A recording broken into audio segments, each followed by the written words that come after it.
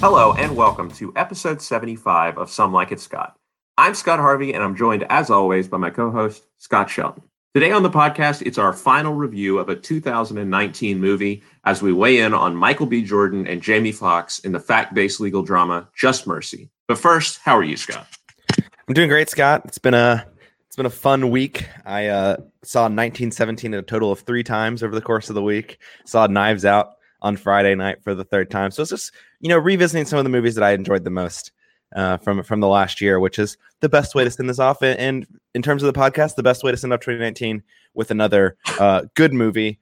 I will tease that it doesn't quite break into the upper echelon of movies of the year for me, not at least the top tier, but still a good movie. And of course, everyone knows that I'm partial to Michael B. Jordan. So what better way to send up 2019 talking about Michael B. Jordan? No, I had my round 3 of Little Women this week. So it was such a great year for movies that sometimes I think this period where all of the Oscar stuff is getting rescreened and everything is kind of like downtime. You don't want to go to the theater anymore because you've seen everything. But yeah, for me, it's like I want to go. I mean, like I'm not ruling out round 4 for Little Women. 1917, I want to see again. Knives Out. Like I will go see any of these movies on any given day for, the 2nd, 3rd, whatever time, because they're all great. Yeah. I mean, one of the outstanding things to think about, I feel, is that Knives Out is still getting like regularly 4 or 5 screenings a day at most theaters. And that movie came out almost 2 months ago now. Yeah. And especially if you think that is one of the movies that made it through and waded through the Christmas period, which was very packed with, Little Women, 1917, Uncut Gems, Star Wars, Just Mercy. I mean, so many movies came out in that December period. Frozen 2 even, right? I mean, it's still getting screens too.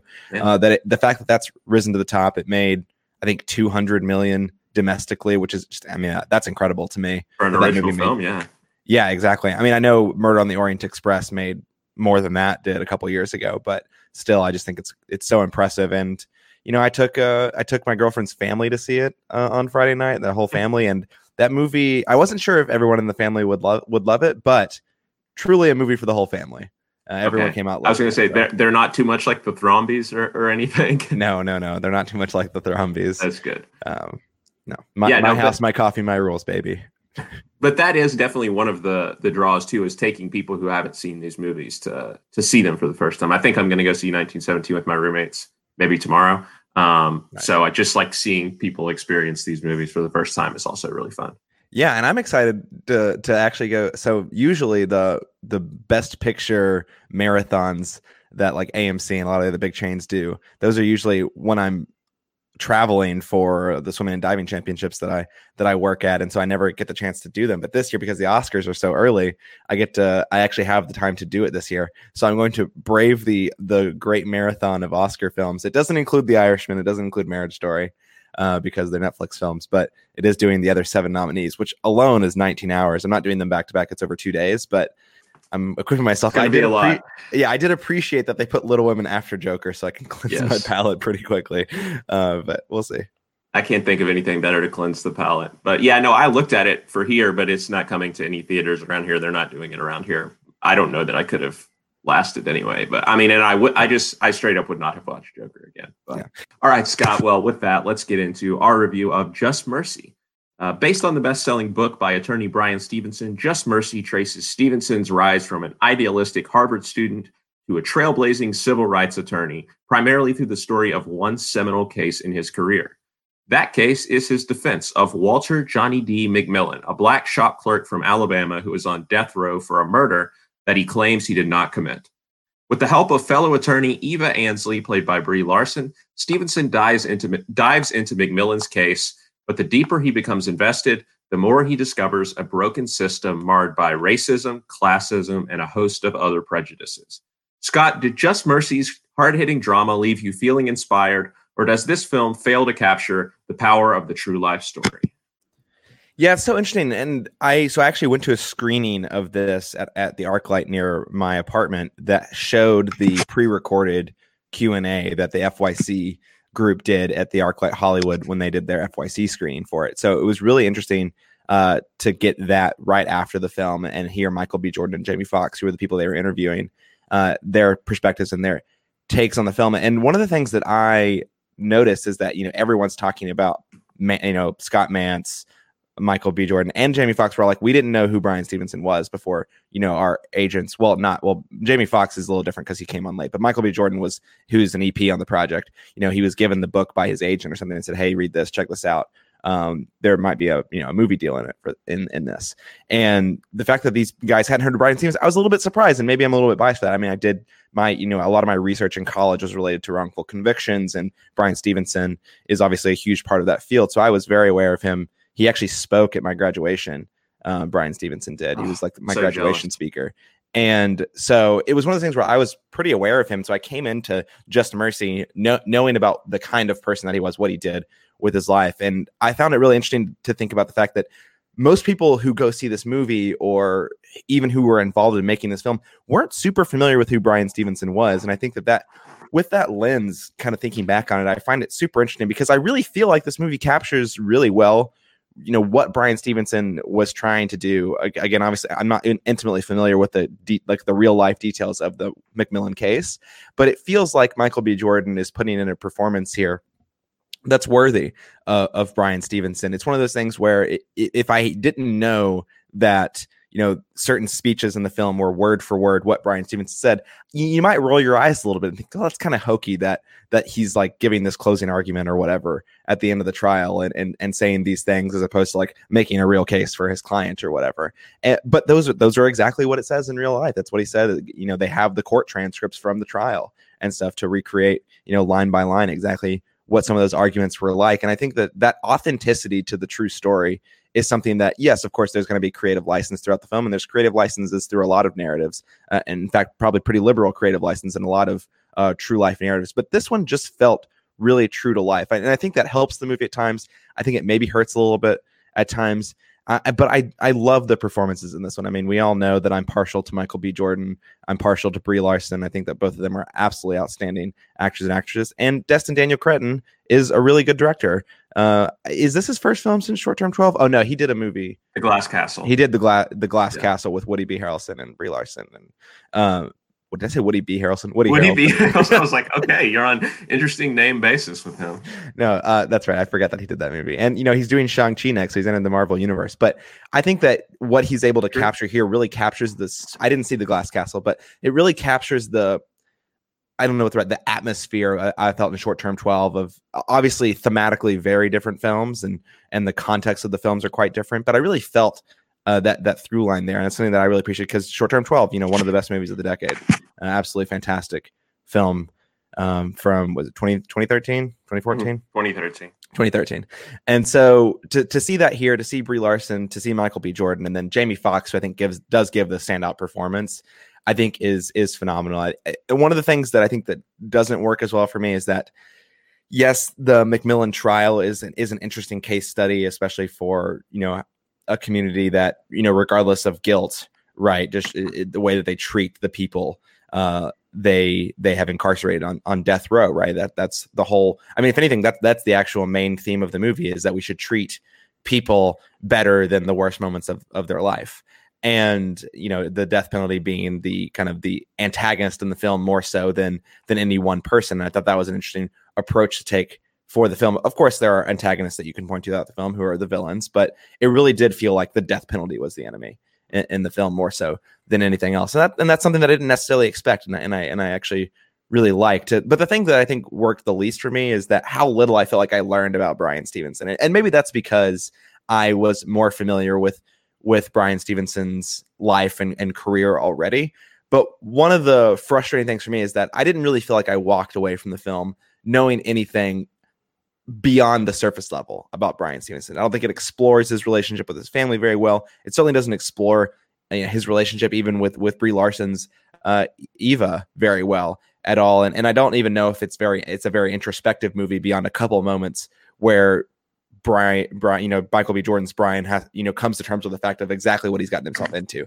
I don't really feel like the movie wrestles too much with that, yet it still, I think, ultimately succeeds in one of the key things that it's setting out to do. And I wonder if people who are less familiar with Bryan Stevenson might feel differently when they walk out of the film. They might feel like they've learned quite a bit about him. And so that might be my own bias coming into the movie and not really feeling like I learned very much about him. But the movie is about Bryan Stevenson, in my opinion. Yes, the McMillan trial is kind of the context for what you're learning about him, but the movie doesn't succeed in creating an interesting story about Brian. And that's the one downside, I'd say, of the film. Yeah, Scott, I think I agree with that. And overall, what I would say is that this is almost, in some ways, a hard movie for me to talk about and review, because it is like maybe the most personal movie for me that we've ever talked about on the podcast. Like Bryan Stevenson is one of my personal heroes, and the death penalty and the very issues which are confronted in this movie are some of the issues,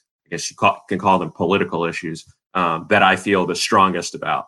And so I think I was always going to be affected by this movie. I mean, there are several movies on this same topic, I think, that hit home with me and are some of my all-time favorites. Movies like The Hurricane and Dead Man Walking are two that I think are touch on similar topics. So this movie was always going to strike a chord with me. And I definitely think that the movie has flaws, and we'll get into those. I do think that the Bryan Stevenson character, we don't learn that much about him.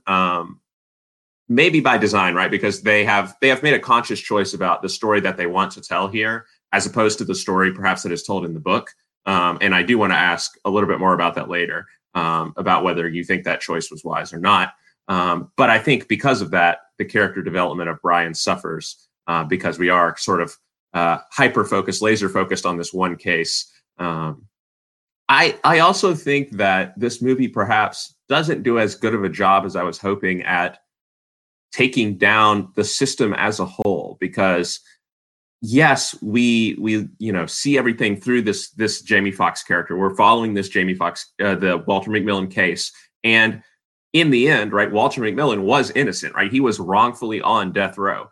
But I wanted the movie maybe to confront more the people who are, rightfully convicted, but wrongfully on death row, right?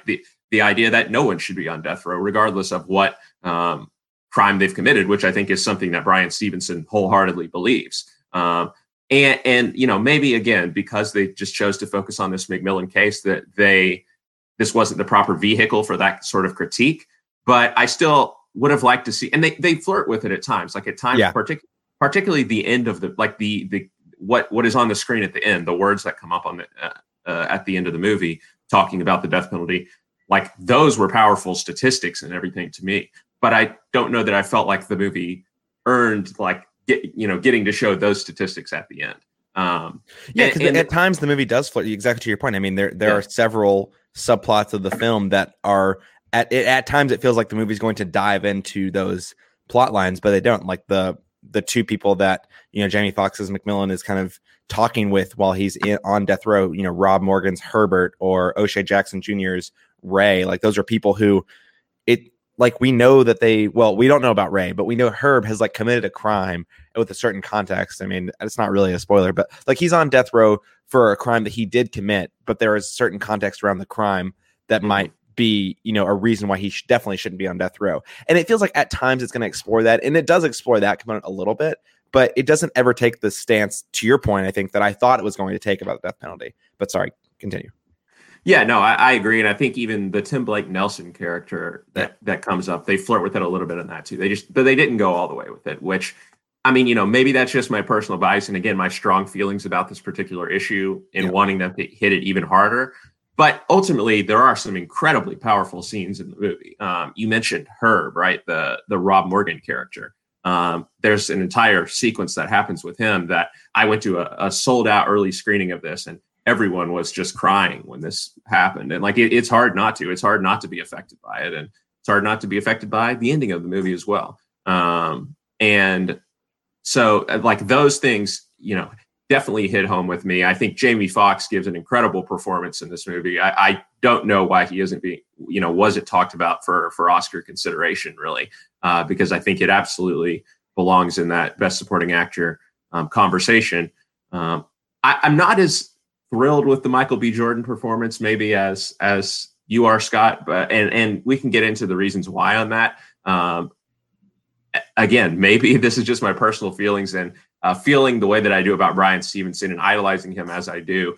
I don't know that Michael B. Jordan brought the vibe that I was looking for that character, but he's a great actor, right? Like there's no denying that. And he has a charisma that draws you in. And so ultimately, while I feel like the movie, like I said, it has flaws, I can't do anything other than wholeheartedly recommend this movie because I think what it's saying is so important. And I think that the way it says it for the most part is pretty compelling and is going to get through to people who it probably needs to get through to. So overall, I like I said, I can't do anything but recommend it because of what it's saying. Yeah. One of the things that I think that comes to my mind when I heard you talking about how, you know, it maybe pulls its punches in certain parts and doesn't fully explore or go down an avenue of, you know, taking a hard stance on the death penalty proper during the film. I think part of that, and part of this does come from the Q&A that I watched afterwards, but part of that is also just like the fact that it was trying to make a movie, that the filmmakers are trying to make a movie that that can reach and resonate with everyone in the country.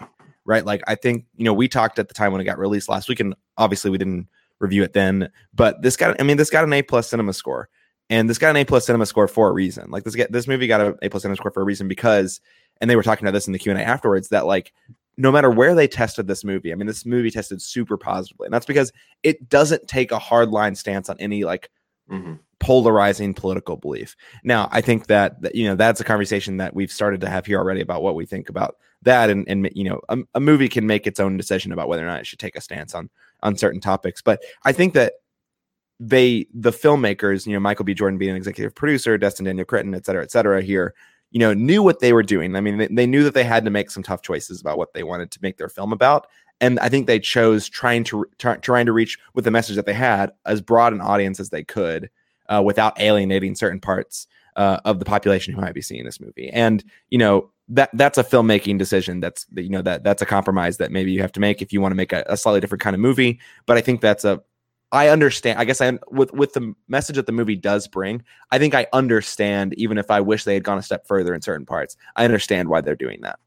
Yeah, no, I agree with that. And I think that talking about sort of the strategy and you know, creating the story the way that they did, it almost makes me think of what we talked about with the Green Book last year and the way that they made this movie about, you know, this friendship between this white and black man. And they target it towards a wide audience as possible. And while they probably sacrificed some of the nuance that they could have drawn out of that relationship in order to appeal to a mass audience, we kind of talked about how maybe in the end, you know, it's important that, like, even the simplistic message of like racism is bad. Like, maybe we need that message right now. Sadly, maybe we need, you know, a movie that just straight up says this was wrong, that this innocent man was on death row. Yeah. And while, you know, maybe we would have liked it to be more radical, you know, from a utilitarian perspective, maybe it affects a greater number of people than it otherwise would. So, you know, maybe that is the ultimate good that we should hope for from the movie. Yeah, I mean, it's possible. I mean, obviously, you never know what the other side of the coin would be if you'd gone on a different path. But with an A+ cinema score, I don't know how much this movie is crushing relative to its budget at the box office. I mean, I think it's made $20 million across the first 2 weekends, which, I mean, it's not great. You know, I mean, you're not knocking it out of the park, but I don't know what the ceiling for this kind of movie ever really is. So I think that we'll see if, I mean, I guess we won't see, but I think that this is something that it was a decision that they made that makes sense to me, understand, and I think I agree with your line of reasoning there. Yeah. Okay, Scott, let's move forward and talk about the cast now. Obviously, some big names here: Michael B. Jordan, Jamie Foxx, Brie Larson, you know, Academy Award nominated and winning actors there. Further down the list, you have people like Rafe Spall and Tim Blake Nelson, and, you know, the people you mentioned, O'Shea Jackson Jr. and Rob Morgan. What performances struck a chord with you particularly? Yeah, I think the one that stood out to me is definitely Jamie Foxx. I think that's the one that you go to this film and you sit down, you start watching I don't think that anything really knocks you back in your chair until Jamie Foxx really starts to perform. I mean, yes, the first scene in the film is him out in the forest. You don't really yet have a. I mean, I think that you could actually cut that scene out altogether. I don't even think you need that scene. But I think that his performance, once you get to the jail, once you get his first interaction with Michael B. Jordan's Bryan Stevenson, I think that's when you're like, okay, this actor, came to play. And Jamie Foxx has done an eclectic mix of movies over the years. I mean, we talked last week when we were doing our Academy Award nominations that he's one of the actors who's been double nominated in the same year for Collateral, which he's phenomenal in, and Ray, which he's even more phenomenal in maybe. And then he does things like The Amazing Spider-Man 2, and so you don't really know what he's doing sometimes. But this is one of those that he got attached to, and he really showed up for. And I think that makes a lot of sense too. I mean, there's a lot of personal significance, I'm sure, for him in this film. I mean, he talked about how his father, in the Q&A afterwards, he talked about how his father had been incarcerated for, I mean, again, not in the same way that someone like McMillan was, but in a way that really spoke, like that this script in this movie spoke to him, and that people were being incarcerated who shouldn't have been, and incarcerated in ways that they shouldn't have been. And so I think not only did he bring his incredible talent to this film, but I think this film had a lot of personal significance to him, and to say that he put in, extra time on this project to nail the Walter McMillan role, I think you can absolutely say that. Obviously, I don't know his method or how he prepares for things, but the fact that this is a real life figure who he never got to interview or spend time with or talk to because Walter McMillan died, in the knots, and so he really had to put in the extra time, talking to people who knew him, researching, etc. All the things that actors do when they're playing, these real life figure roles. And just doing his best to adopt that, and he nails it. I think he absolutely nails it, and that's why he's the standout. I think well above even Michael B. Jordan and Brie Larson in this film for me, as well as the supporting cast as well. I mean, he's just the person I think that you point to. I think we'll talk about this later. I think I understand why he's not getting more attention from the Oscars, and I think we can go into that later. But to me, when you see this film, if you're not blown away by Jamie Foxx's performance, I'm really not sure what you're going to be blown away by in this film. Yeah, no, I agree with that. I think it's a very understated performance too, which I really appreciate. As much as, the movie is very preachy at times, I don't think any of that really comes from the Jamie Foxx character. I think it's not necessarily a portrayal of this type of character that we're used to seeing. Like, I think like Denzel Washington, for example, in The Hurricane, like one of the greatest performances ever, in my opinion. But it's a much showier performance, right? Like he really has to go through a lot. And I don't think that that's the type of performance that we get from Jamie Foxx here in a good way. I think that says a lot about his character and perhaps who the real Walter McMillan was, right? Because he's passed away now, unfortunately. And so I appreciated that decision to be quieter, to be more understated with the performance. And I think it really works here. And it is really powerful ultimately in the end, when the ending that we know is coming happens. Yeah, and when you turn away from Jamie Foxx, and the reason why I think he stands out is, you're right, it's a quieter performance, and it's not that Brie Larson's performance or Michael B. Jordan's performance isn't also quiet at times, but I think that they just gave Jamie Foxx a lot more to do with the script. I mean, going back to what we were talking about, how this movie doesn't really feel like it explores Bryan Stevenson very much. I don't know Eva Ainsley is a real life character. I mean, I don't know how significant she is in real life. I mean, just doing research, it was hard to find out anything about her, which, it's not that surprising. I mean, she's not a major figure like Bryan Stevenson is, right? But I think that neither Brie Larson nor Michael B. Jordan were really given very much to do in this film to really wow the audiences. And so, when you were talking about earlier is that you're not sure how great of a performance for Michael B. Jordan it is. I'm not sure that is much, like there is that much more was asked of him other than to stand tall and like puff out his chest and give really long, glaring looks at different times in the film. And, I say that kind of dismissively, but I think Michael B. Jordan, I think, does that well. And it was just unfortunate that I feel like there's only a couple times in the film where I feel like Michael B. Jordan actually had the chance to show what he's able to do, like something like what he was able to do with Oscar Grant in Fruitvale Station, or even Killmonger, or Apollo Adonis Creed. Like, I think all those performances allow him to show a wider range than what this film allows him to do, because honestly, this performance is fairly one note, and I don't think it's Michael B. Jordan's fault. Yeah, no, I agree with that, right? Because when I heard that he was cast as Bryan Stevenson, I thought that was a great bit of casting because he does have, in movies like Black Panther and Creed, he has a commanding screen presence. He really does. Yeah. And I didn't get that here, which I wanted because Bryan Stevenson has a commanding presence in real life, I think. It is his first case, so you wonder how that plays into the directing decisions there, but that's definitely true. That's true. I was just thinking about that the whole time. Afterwards, I was trying to think who would I have rather seen. The person I kept thinking of was Sterling K. Brown. Maybe I think he would have been a really solid choice as well. But you may be right. Like it was probably just the movie not giving him enough to do and enough opportunities to show off, because like he is one of those people who is a movie star but also a great actor. I think this performance was more coasting on his movie star, charisma and the fact that he is a movie star than it was really showing off the acting chops that he could bring. So that's my that's my misgiving about the performance. I agree that I don't think Brie Larson was given much to do here. I think this is probably just her signing up because of Destin Daniel Cretton, right? Who she's worked with twice before. Every movie, right, that he's done. So yeah. And further down the supporting cast, though, I do think there's some good performances in there. Tim Blake Nelson is always a strong, screen presence. The O'Shea Jackson Jr. and Rob Morgan in particular, I think, because Rob Morgan does get this one really long, powerful sequence, are both really good. And some of the moments that touched me the most were the moments inside the prison with the inmates, right? With Jamie Foxx and these two guys. And I really liked those scenes in particular, right? Because that's not in the book. The book is from Bryan Stevenson's perspective. So some of that is kind of the stuff that he didn't really see going on.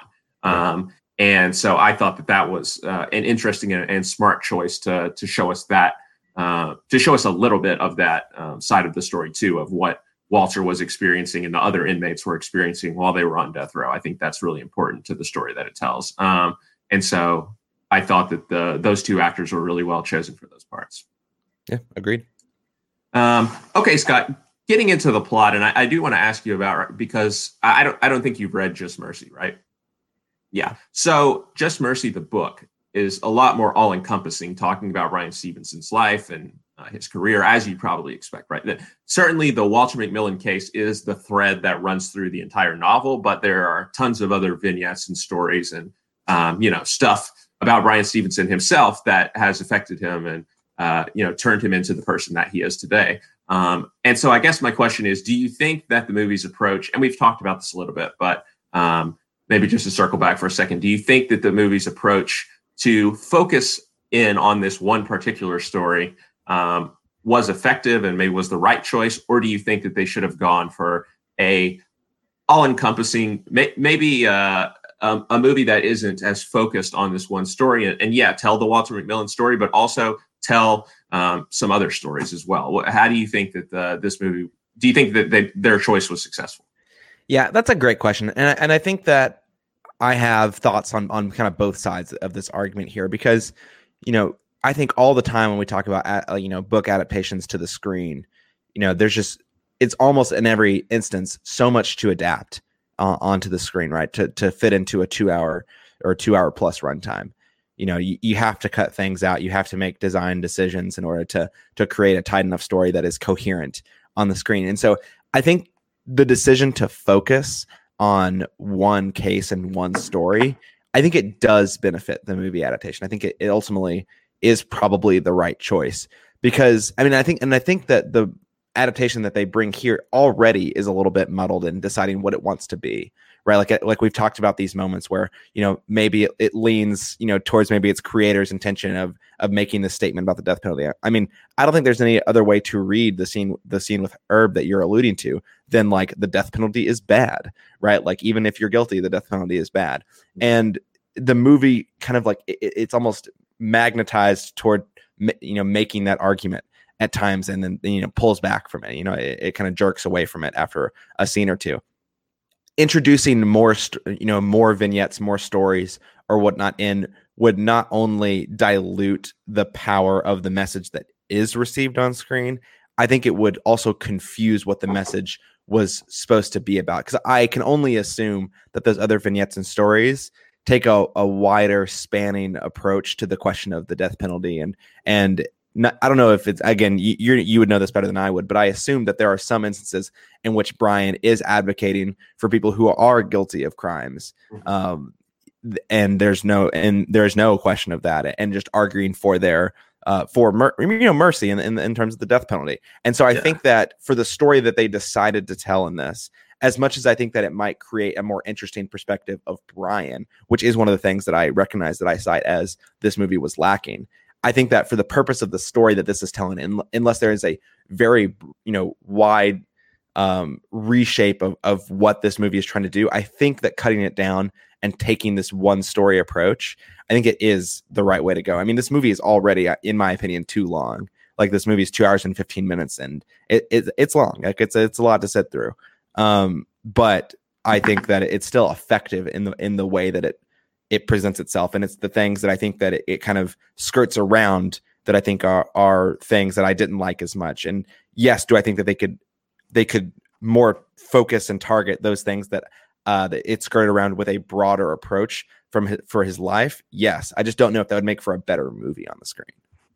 Yeah, I think I agree. And yeah, he actually did just, I mean, there are lots of examples, but actually just very recently he argued a case at the Supreme Court and won, basically arguing that a person who committed a murder and is on death row, but actually because of mental illness does not remember the crime that they committed, should not be executed because it's cruel and unusual punishment. And he won that case. So that's an example of, right, this person did commit the crime.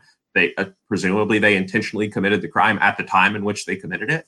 But because of, mental illness, have forgotten the crime. And so I think that would have been a more interesting case study perhaps than the Walter McMillian case, but I still understand why they chose this one. And even though like we've been saying, we would have liked them to take a more radical stance, I think they do weave in some moments, right? Like we've talked about some of them, the Herb situation, that they do undermine it a little bit by having some, by suggesting that maybe there were some circumstances in the case which meant that he should not have been on death row, even if he was guilty. But I think that's probably the case with most people who are on death row, right? Like, I think there are some circumstances in all of these cases that you can look at and say, should we really be putting this person on death row when X is true, when this is the way that the case went down.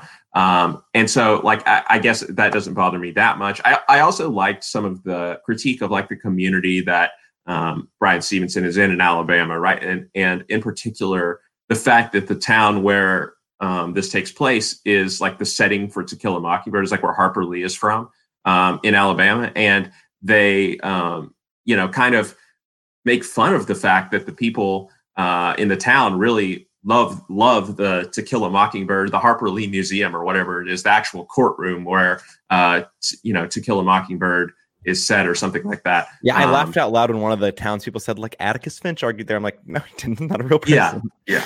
But the fact, right, that this story is so near and dear to their heart, and yet they can't see that it's still playing out in front of them and that they are Bob Ewell, right? They are not Atticus Finch. And so I liked that element of the story, because obviously To Kill a Mockingbird is, one of the most powerful stories ever, and something that resonates very deeply with me. So I loved seeing that brought back and kind of showing how, right, like I said, the story is still being told today. Like the events of To Kill a Mockingbird are in a way still being played out, with the death row system that we have.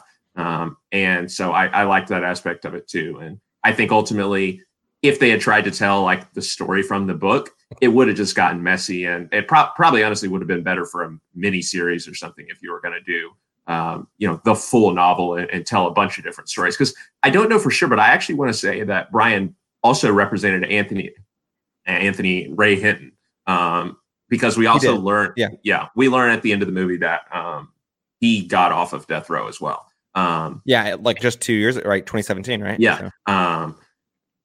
And so, that could have been, more of the story if they had decided to go in a different direction. But well, that's my question is I don't know. I don't think this would ever happen, but would you want a sequel to this movie, right? Like, would you want them, Sure. I don't know if it would be like when that would happen, right? Like, I don't know if you're hell bent on keeping Michael B. Jordan, you're either going to have to age him up, or you're going to have to just recast essentially, or I wait. I want a Perry Mason style TV show about Bryan Stevenson's cases. I think that would be great. Yeah, I just wonder, like, you're talking about evolution of themes here, right? And encompassing other stories with maybe, with other themes that more target this idea of the title of the movie, right? Like mercy for people, even when they are guilty of crimes, right? I think that is something that could definitely be addressed in another film. And there's a lot of vignettes for them to explore. And I do think the movie setting is good for them to explore that. Yeah, like, could it be done in a mini series? Absolutely. And maybe that would be more appealing even for a network to pick up, and it's less risky, obviously, of course, too, if you're putting it on a streaming platform or you're putting it on TV or whatever. But it's an interesting idea.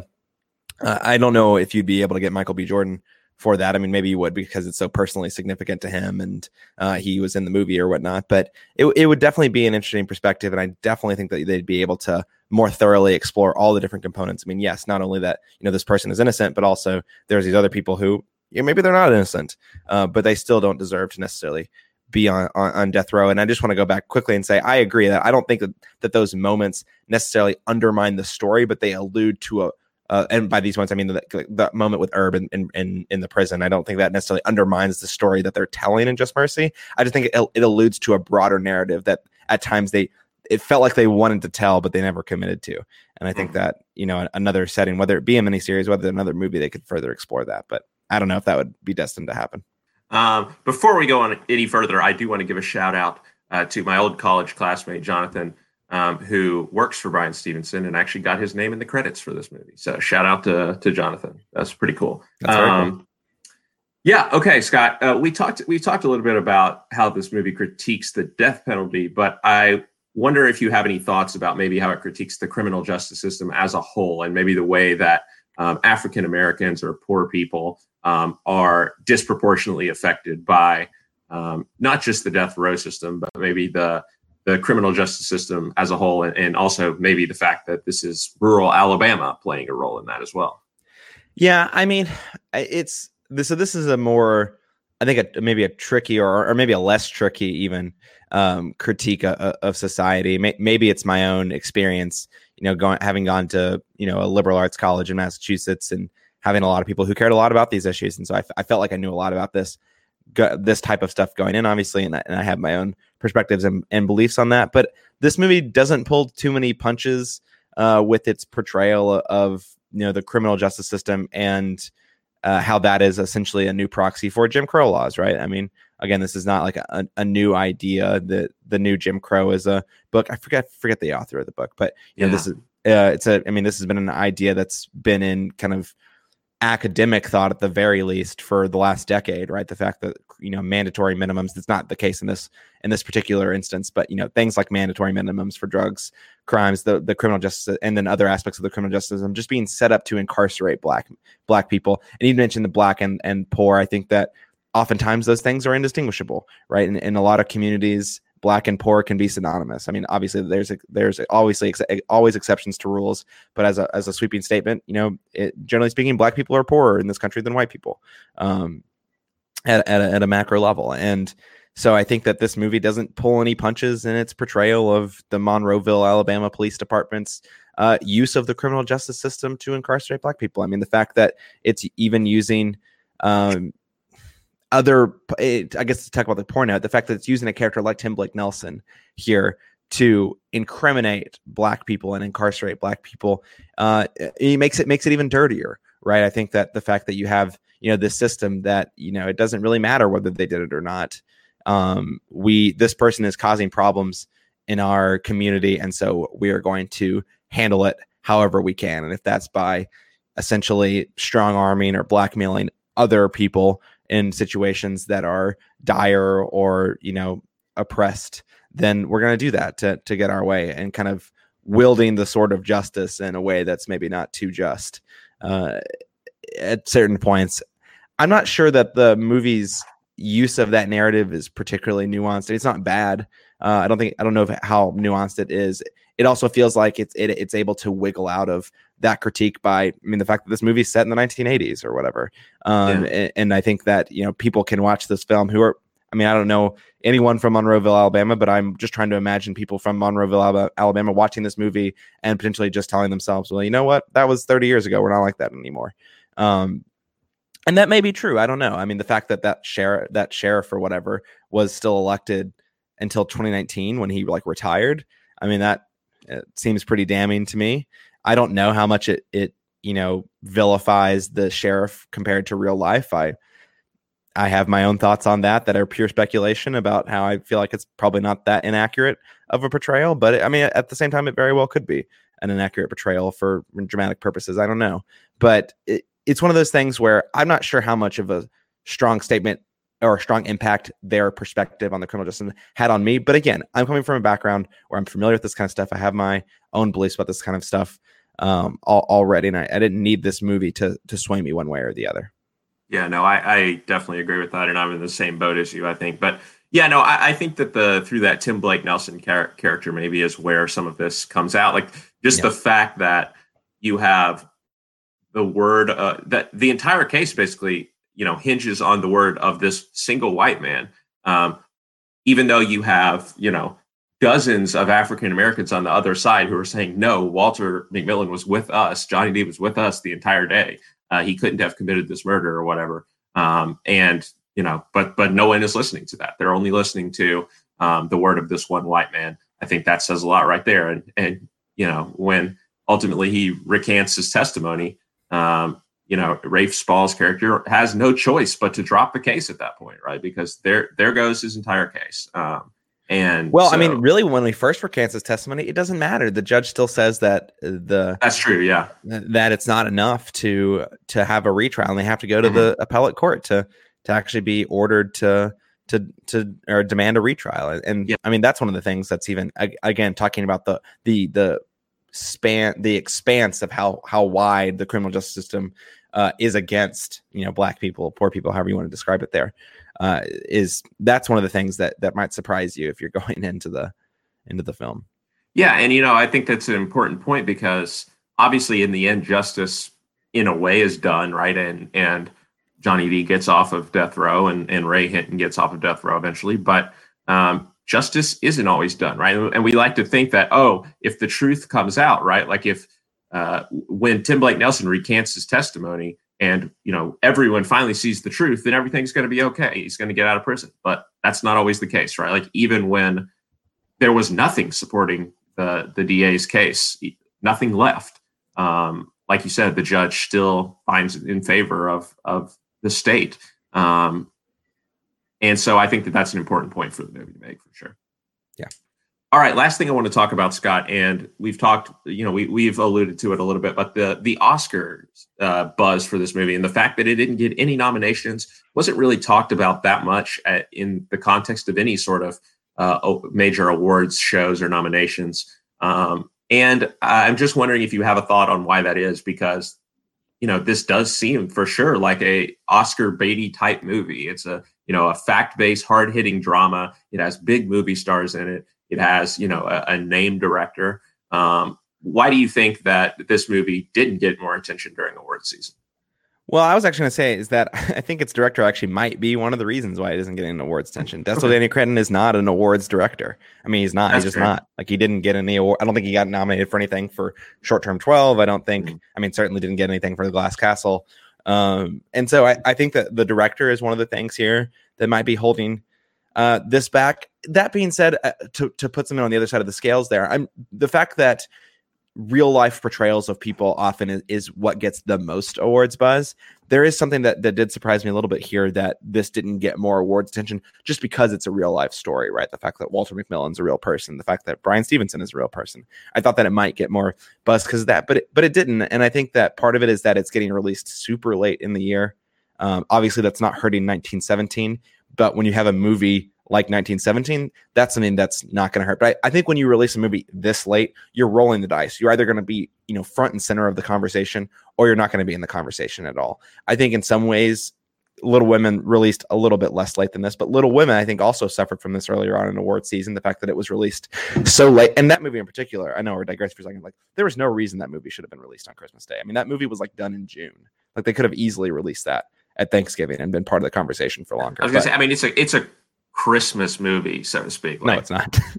but I mean, I think that was probably part of their mentality of releasing it. I mean, not first of all, obviously because of the awards consideration, but also because, like, I mean, okay, it's not a Christmas movie in the way that the Santa Claus is, right? But Christmas happens in the movie. I mean, it's winter throughout the movie. Sure. I don't know. It has that sort of Christmas movie feel to it, even if it's not like explicitly a Christmas movie. Sure, I get that. I'm just saying, like, from an awards perspective, there's no reason that movie's coming out on Christmas Day. Like, if they had been smarter, I think they would have released it around Thanksgiving. But that's neither here nor there. But I think that this movie is like the ultimate sufferer because it's not as good as Little Women, right? The movie's not like isn't able to, like, supersede its release position. I also think that the fact that, again, that like, the movie's just not as good as some other films. Like, should it have been more buzz around it before it came out? Maybe, probably. But I also think that this, like, just isn't that high of a priority for Warner Brothers this year. I think that they have so many other irons in the fire and in promoting other films, right? I mean, they're going to be 100,000% behind Joker. I think that's also a big part of it. I think what this movie was trying to do. Do the awards even matter for this film? I don't know. Like, when I look back at this film, and when I think about this film, I'm going to think about the fact that, this is a movie about Bryan Stevenson that got released in a wide release. So the fact that narrative and that message is getting pushed. And it's also going to be, the first film from a major motion picture studio that has an inclusion writer on it. Like, this is Michael B. Jordan's production company, and it's the first film under that production banner that has the inclusion writer that Frances McDormand kind of demanded back in her acceptance speech in, I think it was 2018, the Oscars in 2018. Yeah. So the fact that Warner Brothers is supporting that kind of filmmaking, I think it's a start, right? And, if Michael B. Jordan's company is going to continue to produce movies like this, at some point they are going to get awards consideration. They are going to get set up in a certain way that you're going to get that sort of narrative. But unfortunately, this just wasn't the film for it. And I think maybe this is a bit cynical, but I think if Joker isn't as popular as it is and isn't getting as much awards consideration or before this, maybe Warner Brothers pushes this movie more for awards. I don't know. But could they have pushed this, especially Jamie Foxx, more for the supporting actor category? Probably, but that's just not how it worked out this year. Again, I think Destin Daniel Cretton not being an awards director is something that probably put a pause on some of it. And, that being, Michael B. Jordan, yes, he's been nominated, hasn't won yet. Brie Larson just didn't have a big enough role, I think, in this film to warrant an awards push from that lens either. So there's just little things here and there that kind of added up to really, I think, be a barrier to this movie in award season. And I think kind of the first two are that the success of Joker from Warner Brothers perspective and pushing that and putting a lot of their advertising FYC dollars behind that, but also its release date, the fact that it did come out very late. Yeah, that's annoying when you think about how little Joker says compared to how much this movie says. But, that's the way it goes. It did well. So that's why they're throwing their support behind it, I guess. But yeah, I don't think I have too much more to add to what you said there. I think that those are all probably good explanations. I think the release date definitely did hurt it. And that's a shame. But, the people who see this movie, it's doing reasonably well, as you said. The people who see this movie have been affected by it. Obviously, it has that A+ cinema score. So I think ultimately that is the real test of whether this movie has been successful and not awards consideration. Because like you said, I don't know that they were ever really going for that. Yeah, I don't think so. It's also just not popular enough. And this has to do with the release date. But I mean, how many? Your movie has to be pretty good to only make $20 million and get nominated get a lot of nominations for an Oscar. True. That is true. Okay, Scott, with that, I think we can move into our wrap-up phase. What is your favorite scene or moment from Just Mercy?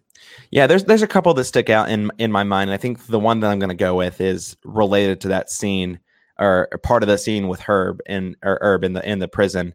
Not just, of course, the finale of that scene and the climax of that scene, but the build up to it, right? When it kind of cuts back to Walter McMillan and Ray up in the prison and they start, banging their cups on the jail door. I mean, just talking about it and thinking about it is kind of tingling my spine a little bit. It's a really powerful moment in the film, and then of course the climax ends the scene in a way that, I don't know, it just leaves you stunned and speechless. You know it's coming the whole time, but it still takes your breath away when it happens, and it's just a really powerful scene for what is still a powerful movie in spite of some of the criticisms that we've leveled at it.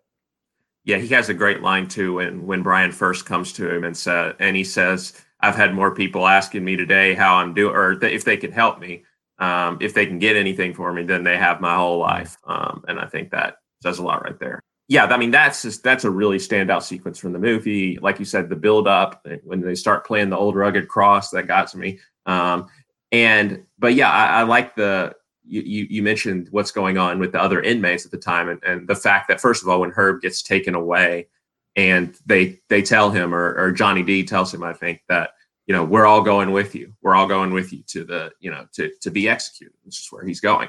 And then I love the way that comes back at the end, right? When Johnny D is being released and O'Shea Jackson Jr.'s character, Ray Hinton, tells him, "We're all going with you." And they start banging the cuffs and everything. The way to see both sides of the coin in that way, I think, is really, really very powerful and very emotionally affecting. So those were definitely the moments that stood out to me, but there are plenty of good moments in the film. Yeah, totally agree. All right, Scott, what would you give Just Mercy out of 10?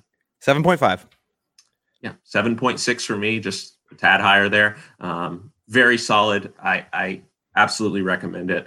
And I think it tells a really important story. Yeah, it definitely gets bonus points for the story it's telling.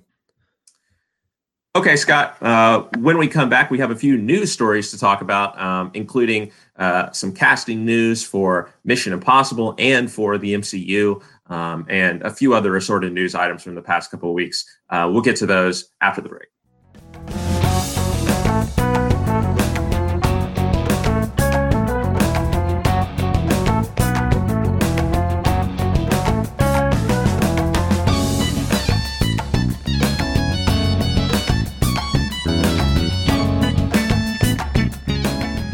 Welcome back for part 2 of today's episode of Some Like It Scott. Like Scott alluded to before the break, we are going to talk about some news today, which is the first time in a while. I think that we've done that. Maybe definitely the first time in the new year. I think that we've talked about news, and there have been some pretty big casting news, as you alluded to, Scott. And why not start with the biggest? That's Christian Bale, of course, famous for his role as playing the Dark Knight in Chris Nolan's Dark Knight trilogy, Batman. He's coming back. He's doing another comic book movie. And it's not for DC. It's for Marvel. He's joining the MCU for an undisclosed role in Thor: Love and Thunder. All the reports around this, it was, one, just shocking that this is happening. I could not believe this news when I heard it. But two, it's just he wants to come and he wants to work with Taika Waititi. That's why he's doing this. He wants to work with Taika. Scott, what do you think of this casting news? I mean, it makes sense, right? When you phrase it that way, that he wants to work with Taika, because who wouldn't want to work with Taika Waititi right now? He has had such a breakthrough year. His name is circulating around so many different major projects, including Star Wars too. Akira, the fact that, I mean, that's on hold, but the fact that he's circling around Akira too. So it makes sense, right? That obviously, Christian Bale, he did the superhero thing back in the mid to early 2000s, and he did the superhero thing then. So for him to come back, I think it would have taken a lot. It would have had to have somebody like Taika Waititi, connected to it. And it would have had to come, I think, in the MCU, right? Which is something that is going to be guaranteed to be successful, is guaranteed to probably going to be a solid to good movie, right? We talk about the fact that there aren't many stinkers in the MCU, when you talk about the quality of the films. Yeah. And so I think that, maybe it's a little bit of an interesting choice for him to go back into this world. But I think when you consider all of those factors, and the fact that this movie is going to be incredibly successful and has Taika attached to it, I think it makes sense. And I'll be interested to see what kind of role he has, if he'll be a villain or, is he going to be in future films? Is he going to be some kind of a new hero character for, to add into the MCU? I'd be surprised if that was the case, but who knows? I'm not ruling it out. Yeah, I was going to say that too. I'd be a little surprised if he's taking on a role that's going to include multiple movies, especially if he only wants to work with Taika Waititi. I mean, how many more movies is this guy going to direct in the MCU? There can't be that many Thor movies left. But if this one's super successful, then they'll find some way to bring him back, I'm sure. This definitely makes sense. And Christian Bale, there had to have been a really good reason for him to come back. I mean, initially I just thought they must be paying him a ton of money, which I'm sure that they are. But also, I think, Christian Bale is the kind of actor who's going to seek out the directors and the projects that he wants to work on. And if he wants to work with Taika Waititi, his agent's going to get him a project with Taika Waititi. And that's just the kind of actor that Christian Bale is. You talk about, he's a movie star. He's a draw. I mean, of course, Chris Hemsworth as Thor is a star as well. It's not like a Thor: Love and Thunder needs another movie star to get people to get butts in seats. I mean, the MCU, just having a movie in the MCU does that at this point. But the fact that he has that kind of star power and he's the one going, he's able to go and say, all right, I want to work on this project. Get me in this project.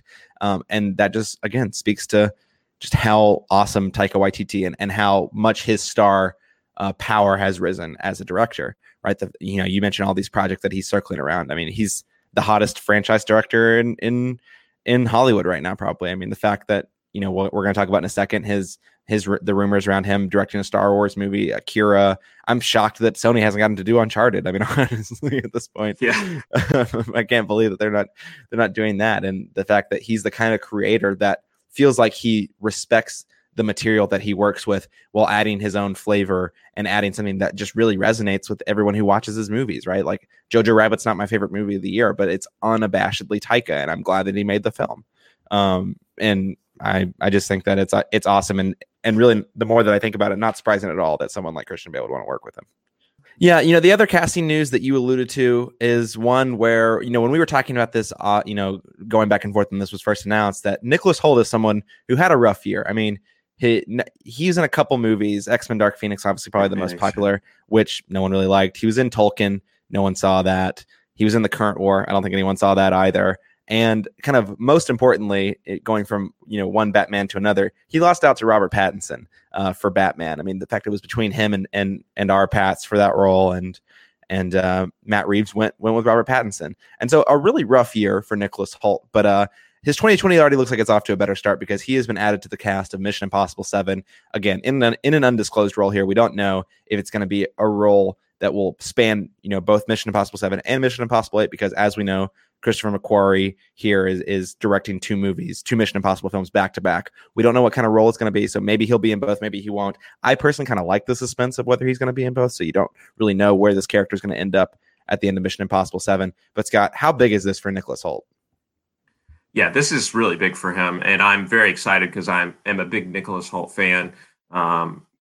He's done so many great. He's had so many great roles, whether it's in The Favorite or Mad Max Fury Road or Warm Bodies or the whole X-Men franchise. He has a lot of great credits, and I think he's very underrated. So it's great to see him attached to another big franchise, right? Because the X-Men franchise obviously fizzled out in the end, and didn't become probably what he hoped it would become when he signed on. And the first couple of movies were really solid. And so I think to step into a franchise which is just absolutely on fire right now, and where you could argue there has never been a bad movie in Mission Impossible series, I think is awesome and a no-brainer for him and a great career choice. Kind of like with Bale, I'll be interested to see what kind of role he has. Will he be sort of a villain in the mold of what Henry Cavill showed up to do in Mission Impossible Fallout, or will he be a new, addition to the team with Benji and Luther and everyone? I don't know. I'll be interested to see, but I'm excited, particularly because I wanted him to be considered for James Bond. I don't think it's going to happen, but the fact that he is attached to the even better spy franchise, in my opinion, is cool. I don't know if that's a hot take. I mean, I totally agree. Maybe that is a hot take, but I would agree with that take. We'll see. We'll see if no time to die. It's easier to be good when you only have 6 movies as opposed to 23 or whatever, however many James Bond movies. 24 going on 25. I think is what it is. Yeah, I mean, some people might say Mission Impossible 2 was a bit of a stinker, but I haven't seen that film in probably a decade. So I mean, comparatively, yes, but I don't know if it's considered like a bad movie overall. Yeah, I don't know, but maybe we'll do a countdown series for Mission Impossible 8 or something. And it's been 20 years since that movie. Yeah, True. Yeah, maybe we can. I would love to do that countdown No, I was actually thinking about this, just a little backstage for our podcast. I've been thinking about the countdown series that we'll be doing in the future, and it was me just like, oh yeah, we can do it for Mission Impossible 7 in 2021. But I'm like, but then Mission Impossible 8 is coming out like the next year, so we probably should just wait, just wait to do it for Mission Impossible 8. Yeah. No, I want any excuse to go revisit those films. I almost went back last night and watched. I was trying to decide between Rogue Nation and Fallout, and then I just watched TV instead. But yeah, those movies are fantastic, and I'm excited for Nicholas Hoult on this one. Yeah. All right, switching back to the MCU. I mean, we talked about Christian Bale, but another project in the MCU, of course, is Doctor Strange in the Multiverse of Madness, a really important project from the way they sold it at, was it D23 or Comic-Con? I can't remember when they unveiled everything. I think it was Comic-Con. Yeah. So, a really important project to have. They're talking about how this is going to tie together a lot of different projects in the MCU more broadly, specifically that WandaVision, the Scarlet Witch Vision series. Now that they're going to tie that into the MCU that way. Well, it lost its director recently. Scott Derrickson is out over creative differences for the MCU. Some of the things that I was just hearing in some of the reports that I was reading was that he didn't think that he could hit with the movie that he wanted to make. He couldn't hit the deadline that Marvel was pushing. Obviously, this film is scheduled to release in the first half of 2021, and a movie, I mean, you haven't seen Doctor Strange, so I guess you don't know this, but obviously an effects-heavy movie, something that takes a ton of visual effects.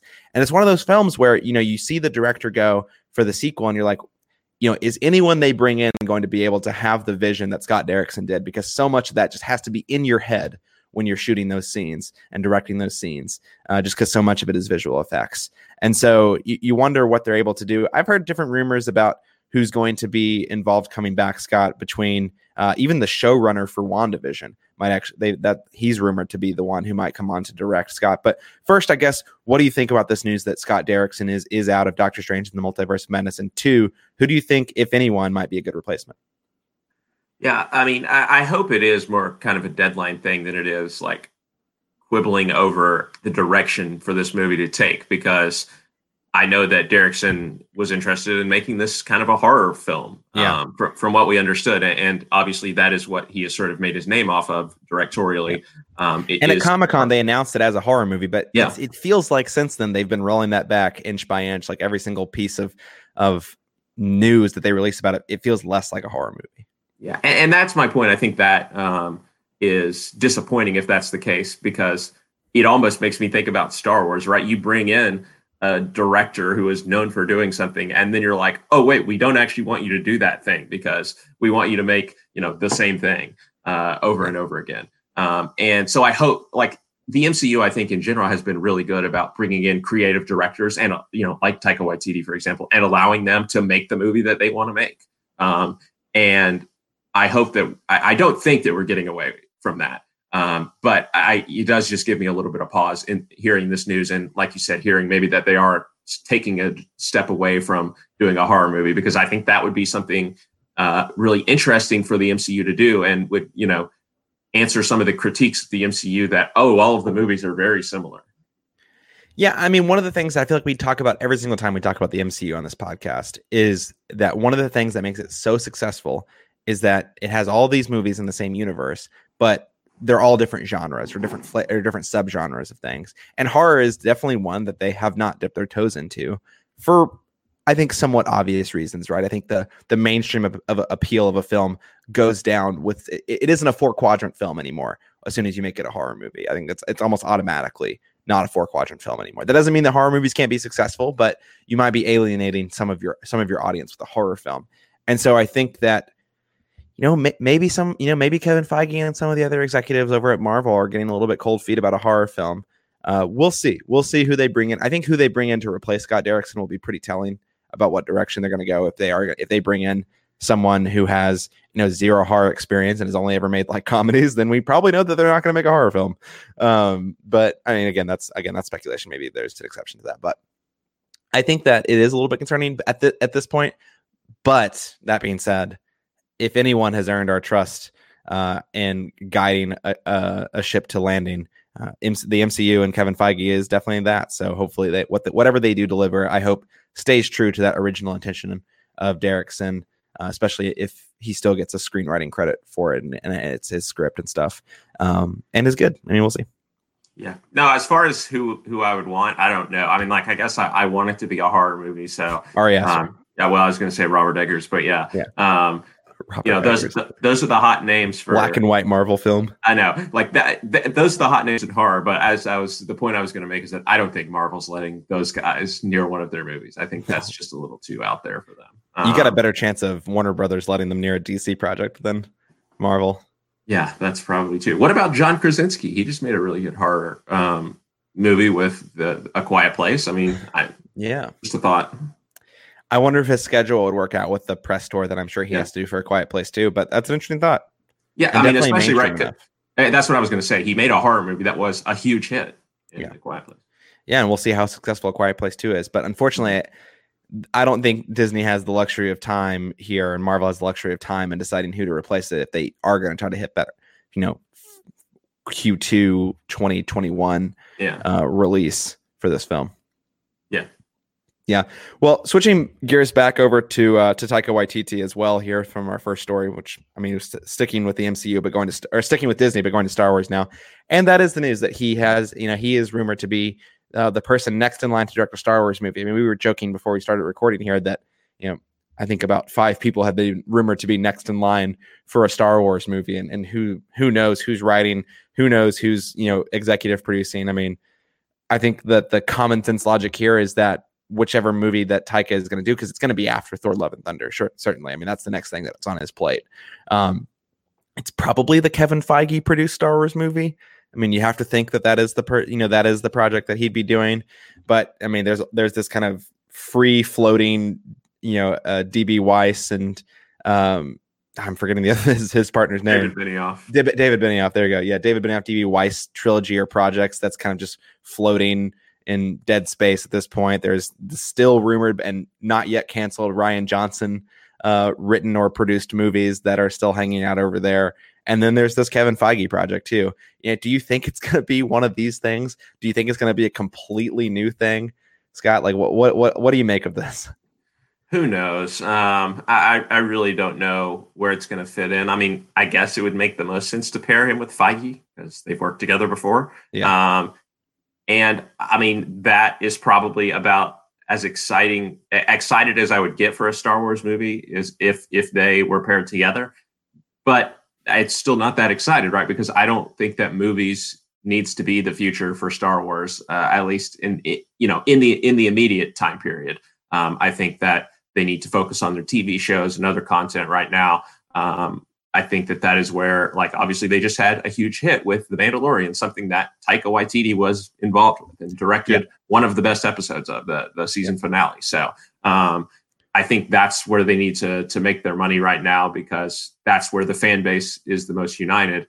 And I mean, like after Rise of Skywalker, like I'm in no hurry to see a Star Wars movie, even if it is Taika Waititi, Kevin Feige. Yeah, and especially the downward trajectory that the movies have seen in terms of grossing at the box office. Like, yes, is Disney still making money on these films? 100%, absolutely still making money.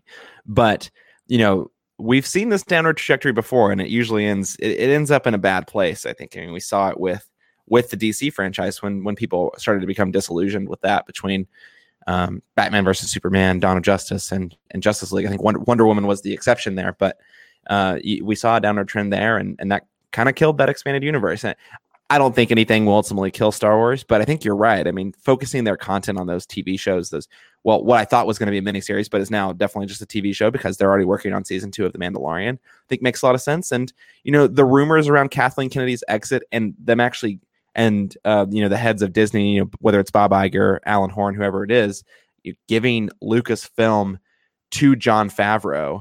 And who did he create The Mandalorian with?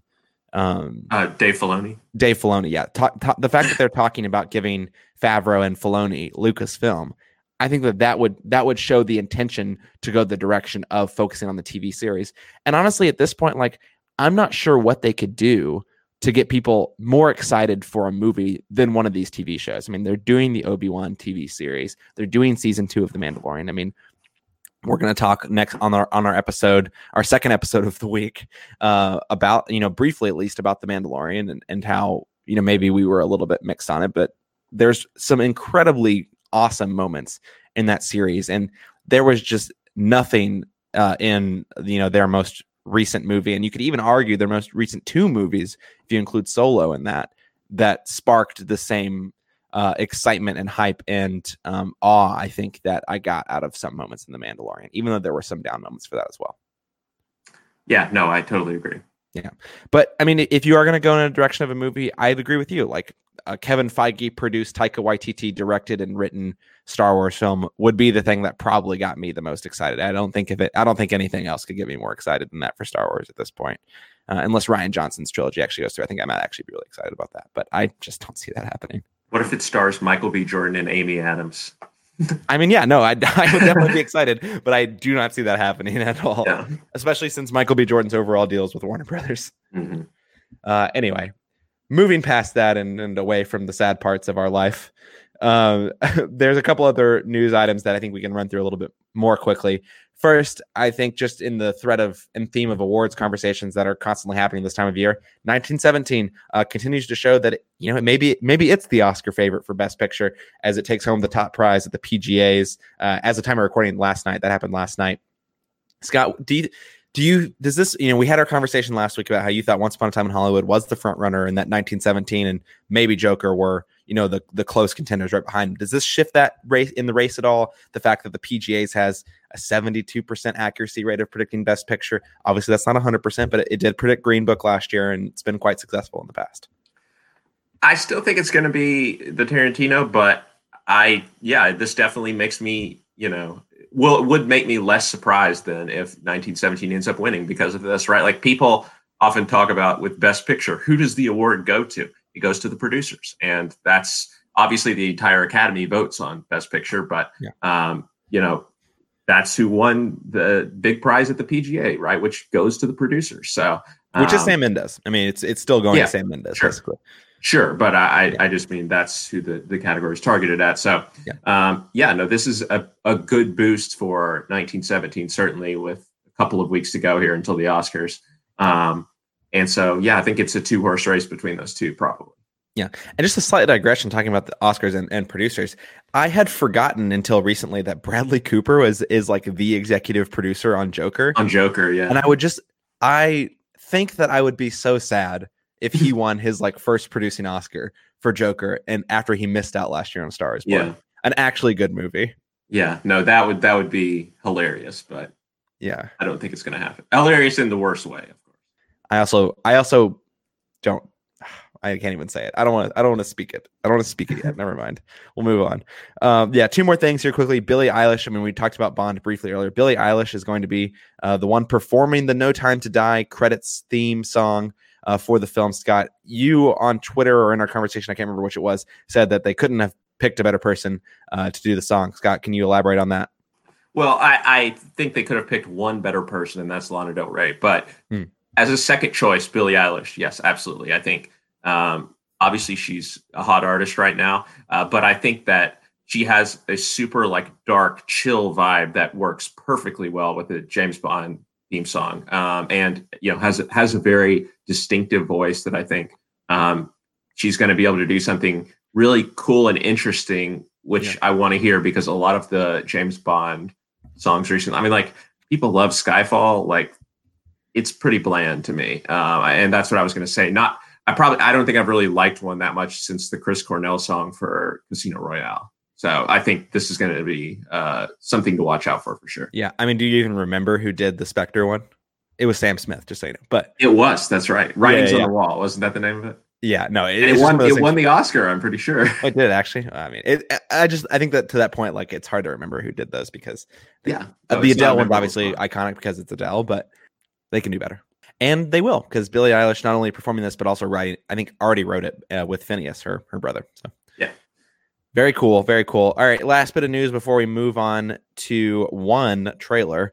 And this is one that I think, maybe isn't going to interest too many people as a news story, but it caught my eye, not the first time that I saw the news, but after I read a little bit more about it. And that is that Oprah Winfrey has exited the Russell Simmons kind of Me Too documentary. And the part that actually caught my eye, Scott, was not that I gave a crap whether Oprah was part of a Russell Simmons Me Too documentary, but more that it's a Kirby Dick and Amy Zeeling, I think is how you pronounce it, or Zeeler, you pronounce her name, documentary. They are the kind of the documentary directing duo that did They did a few documentaries about sexual assault, one about college campuses, one in the military, and they have a very strong track record of sexual misconduct in a variety of different environments. And the fact that they're taking it on in kind of the Hollywood space-esque or Hollywood adjacent space, this documentary is called On the Record. And the fact that Oprah exited this project, I found really interesting.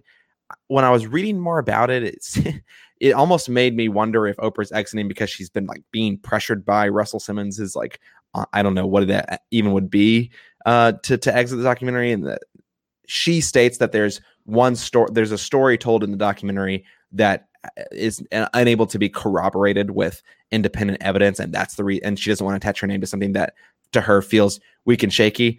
Man, I just really don't like this at all from her. I find it really surprising, especially the context around it that I kind of just described. It bothers me a lot, specifically about Oprah here, Scott. And I don't know. You're probably less knowledgeable about the situation just because, I mean, I'm not very knowledgeable, and I think that you have read less about this than I have, but want to get your thoughts quickly here. I mean, Oprah is Oprah, right? Like she knows her audience, right? And she has a brand. Yeah. Right. And there's not a lot of people out there who are like, oh, I hate Oprah. Like, I don't like Oprah. There's just not a lot of reason to dislike her. She's just very like inoffensive, in my opinion. And so I think that's probably one of the reasons why, like, even if this is true, right, that one of the stories isn't corroborated. Knowing what Kirby Dick has done in the past, right, with The Invisible War and The Hunting Ground and those movies that you mentioned, I trust that he is being responsible in the film that he is making. But I still think from Oprah's perspective, I understand why she wouldn't want to be connected, to that because of her brand, right? Because of her audience. Anything that can harm that, I think, is something that she's going to be staying away from. But I'm not going to be staying away from this movie. I think it's going to be really good. Like, those documentaries I mentioned are fantastic. This film is not yet rated. Another Kirby Dick documentary that I love. He's one of the best to do documentaries nowadays. And I think this totally makes sense for his next step. Like you said, given The Hunting Ground and The Invisible War and these movies that he's made, I think this is the natural next place to go. Yeah, no, it definitely feels right. And I'll be interested to see, because I think with Oprah or without Oprah, this movie will come out. And I will watch it. I don't know if it'll get that wide of an audience, but I will watch it. Yeah. All right, Scott, last thing, switching over to trailer share. We got one trailer for a film that's not in the MCU, but certainly is MCU adjacent, and that is Morbius, the Spider-Man universe here. So MCU adjacent, like I mentioned, being run by Sony here, produced and distributed out of Sony. And what did you think of this first trailer for the Jared Leto vampire movie? Yeah, kind of a shrug of the shoulders from me, honestly. I think this doesn't look like anything particularly new. In terms of sort of the origin story and, the vibe that this movie is giving off, and Jared Leto, right, himself. I don't think this is a particularly out there performance for him. I think this is pretty in line with the kind of roles he tends to gravitate towards, at least in recent years. The one thing, of course, which does pique my interest, probably the one thing that piqued everyone's interest, is that Michael Keaton shows up as Adrian Toomes at the end of this trailer, sort of teasing maybe like some sort of Spider-Man villain universe that maybe I'm sure Sony would want to try to get Venom in there as well. But I think that's part of the deal for sure. So, yeah, I mean, this movie's going to come out. I'm going to watch it. I don't know that I'm going to love it, but that's my take. That's my very down the line take on it. Yeah. I mean, I can't say that I feel that differently after watching the trailer. It looks like a Jared Leto vampire movie. And like when I heard this movie's coming out, when I heard that they cast Jared Leto as Morbius, I'm like, I know what this film is going to look like already. I know exactly what I imagine it is, and it's that. I think where it'll be interesting is where it goes. Right, like we know it's going to be some sort of origin story. We know what it's doing with that, but I think, again, to your point, the interesting part of it is the fact that there is that tease of this is directly connected to the Spider-Man part of the MCU. Now, would we ever see Morbius in an MCU proper film? Probably not, but I think it will pique interest in that way. And I think if they go that direction with the main thrust of the film, that could be really interesting. Obviously, we thought Michael Keaton was going to be in Far From Home. I mean, he's like in the credits, but wasn't. I don't ever remember seeing him in the movie. I don't know if that is like tied in with that at all, or what might be going on there. But the fact that there is some connection, I mean, we see a poster, I think a wanted poster of Peter Parker also in the trailer, in like the background of one of the shots. And so they're not being shy about teasing the connection there. And I think that that's a smart decision. I think that will get people more interested in what otherwise looks like a very standard vampire film, and certainly an origin story as well. So I think if they push that a little bit further and try to do something interesting with almost immediately building in the universe. Again, I don't necessarily mean making the movie about the universe, but build in that universe. I think that they might be able to construct something more interesting than otherwise would be. Yeah, no, I mean, I think this movie is going to find an audience. Venom was obviously a huge hit. So. Yeah, still don't understand that at all. Yeah, that should just about do it for this episode of Some Like It, Scott. I will say that since this is the part where I usually say my last spiel of the episode, that I do want to give a shout out to potentially one of the early candidates for most hilarious moment of the decade, which was last night when Tennessee and Vanderbilt played.